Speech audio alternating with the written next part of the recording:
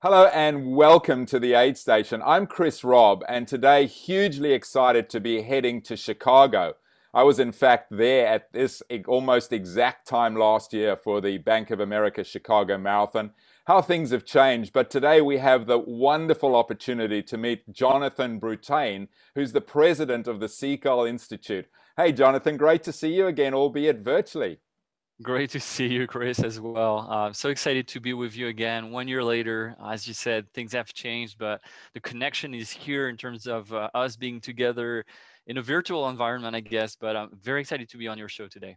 Yeah, wonderful, and really excited to have the opportunity for me to learn a little bit more about you and for you to share the amazing work you do with students from all over the world. But why don't we start a little bit? You grew up in France, and you had an amazing upbringing, traveling around a lot, which is kind of I believe set the foundation. But tell us in your own words a little bit about your story, please. Yeah, so I'm originally from France, as you said. I lived in France until the age of roughly 24, 25. And what brought me to Chicago is the desire to travel. As you said, my father was the flight attendant on Air France, and we got to travel all over the world thanks to the affordable flight tickets that he would provide. And as a family, we went a little bit everywhere around the world, whether it's Asia or the US. And my father was born in 1944, right after, or during, I should say, World War II, and America was a big deal. So my father, a huge pro-American, grew up in that environment. We would come here on a vacation, and I just had this desire in me to one day move to the U.S. And that's actually started when I was 9 years old. I came to a family here, friends of my parents, my father, and they hosted me for 3 weeks. I couldn't speak any words of English in those days, and they didn't speak any words of French, but I really enjoyed it very, very much. And I was in Chicago. It's pure coincidence that I'm here now as well. But I remember, going back to my to primary teacher and said, I one day I'd love to live in the U.S. And typically, in France, the teacher's a little bit different, their approach, and she was not very supportive. And she said, you wouldn't enjoy it. A vacation is cool, but you would not enjoy living there. And she, brushed it off. But that stayed in my heart. And I guess, in terms of my experience and what brought me here is many, many years later, I was able to work for the Chicago Marathon as an intern. That was back in 1999. And it was just a coincidence. I was at the New York Marathon, and I was just attending with other French runners. And I met with Mike Nishi on the booth, the general manager of the Chicago Marathon. He was distributing free keychains. I had my resume with me, and I met with David Reithofer, who's the international coordinator of the event. And then the rest is history. I worked with David on promoting the Chicago Marathon in France as an intern. And really from that point on, I said, I really want to move to Chicago and to the US and work for the Chicago Marathon. And it took me years then to be hired and be sponsored by the marathon. It's not something that is easy for someone who's from another country. But that's basically what brought me to the US today. And that's kind of the background story of what brings me with you as well today in terms of being from the same industry that we are passionate about, changing life through running and through endurance. Well, it's a wonderful story, and then obviously you set up the Seagull Institute, and whilst COVID's come in, that's changed a lot. Tell us a little bit about the Seagull Institute and a little bit like what life's been like in Chicago over the last 6 months or so during COVID. Yeah, so that the start of Seagull started while I was at the Chicago Marathon, and as part of what I was doing, I was working with different university groups to recruit them. I was the volunteer manager of the event, so we have 12,000 volunteers to manage, and we would go to different universities. But one year, the university from France actually came to the office to learn about the Chicago Marathon and was one of the presenters. And I talked to the group, really enjoyed it, and then created a connection with the director of that school. And the following year, I got to welcome the group in Chicago and do much more for them as I was still working full time for a marathon. And it just triggered something in me. I had been in North America for 7 years by that point, and I had promised myself that if I were able to make it happen and live in the US and stay here after all the things I experienced, I would do something to help other young people experience the US as well. I remember, clearly on that day at the beginning of when I came to the US here as an immigrant, and thinking like, how am I going to be able to stay here in the US, and how can I get this job with the marathon? And I just promised myself that if ever I would be able to stay here, I would start the institute. And that's what I did with this first client, that school that I was talking about. I just decided to leave the marathon. I stayed with them as a contractor, but not as a full-time person. I said, you know what, I'm going to start this business with no business plan, but with this call and this in my heart, in my soul, to just teach and communicate and share all the things that I've learned over the 7 years in those days, with that over in North America with people. And so it has been 10 years. We are in our 10th year. So we've welcomed over 2,000 students from France. So the dream became a reality with a ton of work. And this year was supposed to be the best year ever in terms of finances, in terms of numbers, of impact. And unfortunately, COVID, stopped us in the middle of everything. We were planning to welcome a first group. So we do programs now in Montreal, Dublin, as well as Chicago, which is the heart of everything here. But our programs in Dublin were canceled, and basically all the programs had to be canceled. No one could travel anymore. No one can come from Europe to the US. And so we are basically, we have a white year, as we call them in French, which means we're not going to generate any revenue. So we have had to pivot, to change, to really think differently in terms of what business are we really in and what business should we be in. And those questions have directed me towards continuing what we do, except we create the experience online, and we've taken everything to what people in the US call virtual quite a bit, but it's real. It's not virtual, it is real. And we create that experience, and we've been able to create really powerful and impactful experiences for graduate students. I should mention that. So what we do is really usually bring you to the US so that you learn about business in the US around themes like marketing, communications, human resources, and so on. So now we're doing that online with speakers not only from Chicago, but from all over the world, who can share their knowledge, expertise with the students. And it's about not only having academic teachers, but also meeting with professionals from different industries, from people from Google and Facebook and LinkedIn, big companies, smaller companies, entrepreneurs, to share that what we call the can-do attitude, which is something I've discovered here. I never knew the expression, but I think this is something that is not only American, because I've seen it all over the world now, but that stemmed here in Chicago, that inspired me. And I think this is something French students need to hear more about. There's something in our culture in France where we tend to kill our dreams a little bit, as the teacher I was talking about, primary school teacher, when I was younger.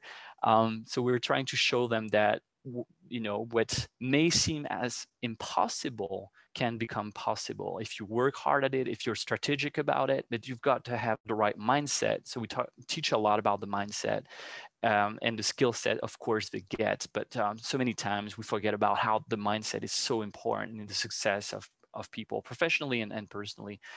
So that's in a nutshell what we work on. And now we do it online, as I mentioned, but it is a challenge to switch to go into a different model. And after 10 years, this is the third time where we are facing a challenge and adversity. And I love what you stand for, and you know how important it is. Yeah, how do you turn this challenge and this difficult time into an opportunity and something that is positive?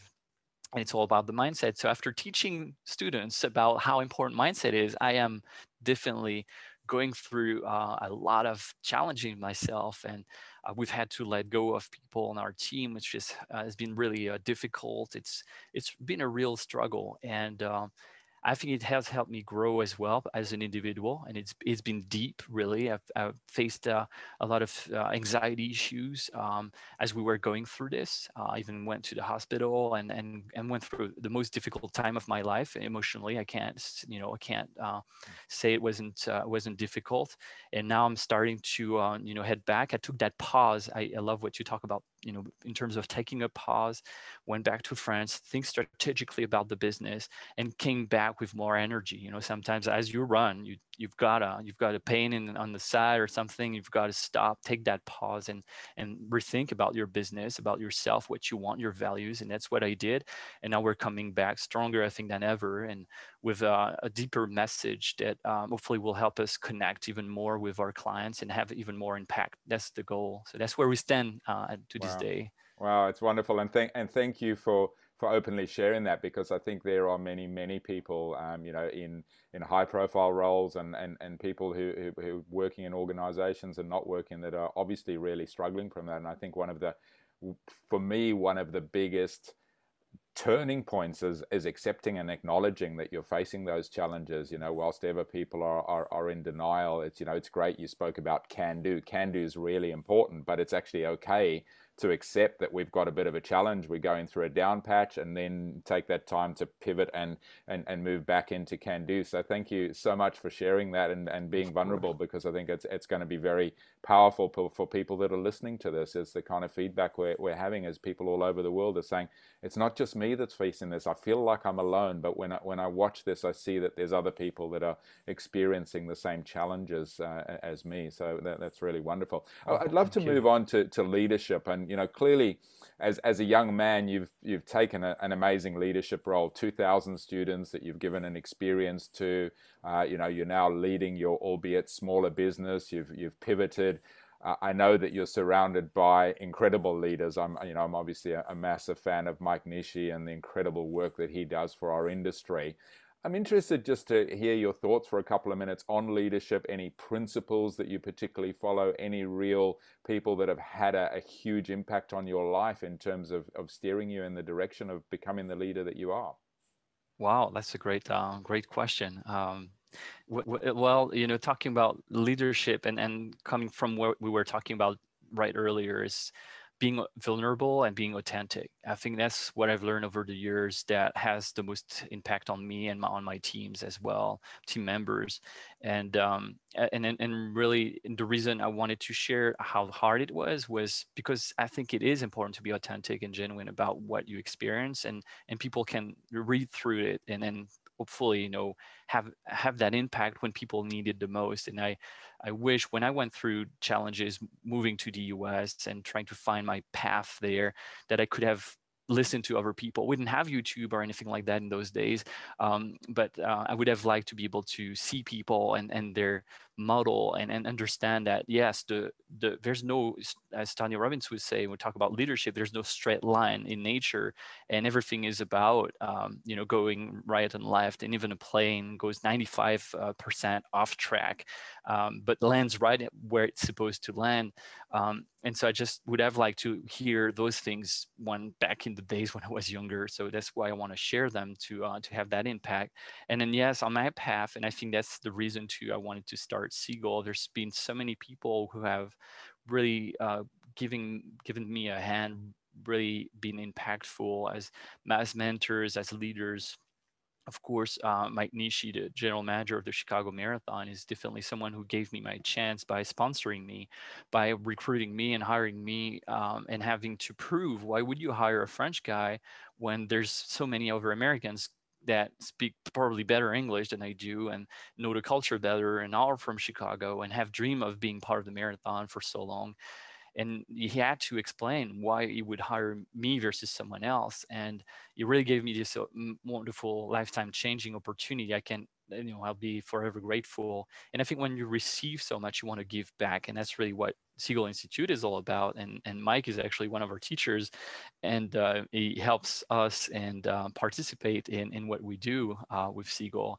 What I've always loved in Mike, in his example, is that authenticity is really genuine about making a difference, not only for Chicago and our running community, but all over the world, as you've seen it on different stages, to inspire everyone about getting more green about their events, or being also more, how would you say, secure, and then taking care of all the operations behind it. And he's been an inspiration for me. And there's been so many other people on the path, that have helped me. I want Right Offer, who's the as I mentioned earlier, the international coordinator of the Chicago Marathon, even hosted me as an intern, and I stayed with him for months.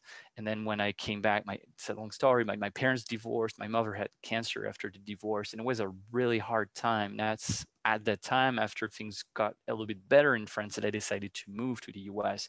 And David hosted me for months to be able to just be away from France, I guess, and all those experiences, and start to build my life here.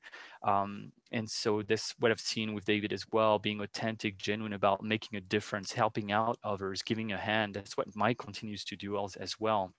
And this community is really specific. When I left the Chicago Marathon to start my own business, I started discovering the real world out there. And it's a real world. It's a normal, like, I thought everyone in Chicago was like them. And it's, that community is very specific, and the rest of Chicago is really cool, but it's a little bit different. And so those leaders have had an impact. And of course, I have to mention also, outside of the people that I have had the opportunity to meet in person, all the people that are part of the personal development industry. And I feel like the US has a lot to offer, and France is starting with different speakers there.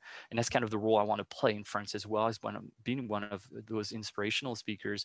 But here I started with Jim Rohn is one of the speakers I started with, and then Tanya Robbins has been a huge inspiration. I've been to all his events, Date with Destiny, Business Mastery, and those have been both impactful and empowering, and also sources of inspiration. So as to how can we create this environment, supportive environment, that will pull people and help them reach their full potential. It's actually, our tagline is soar to your highest potential with Seagull. And that's really what we stem with.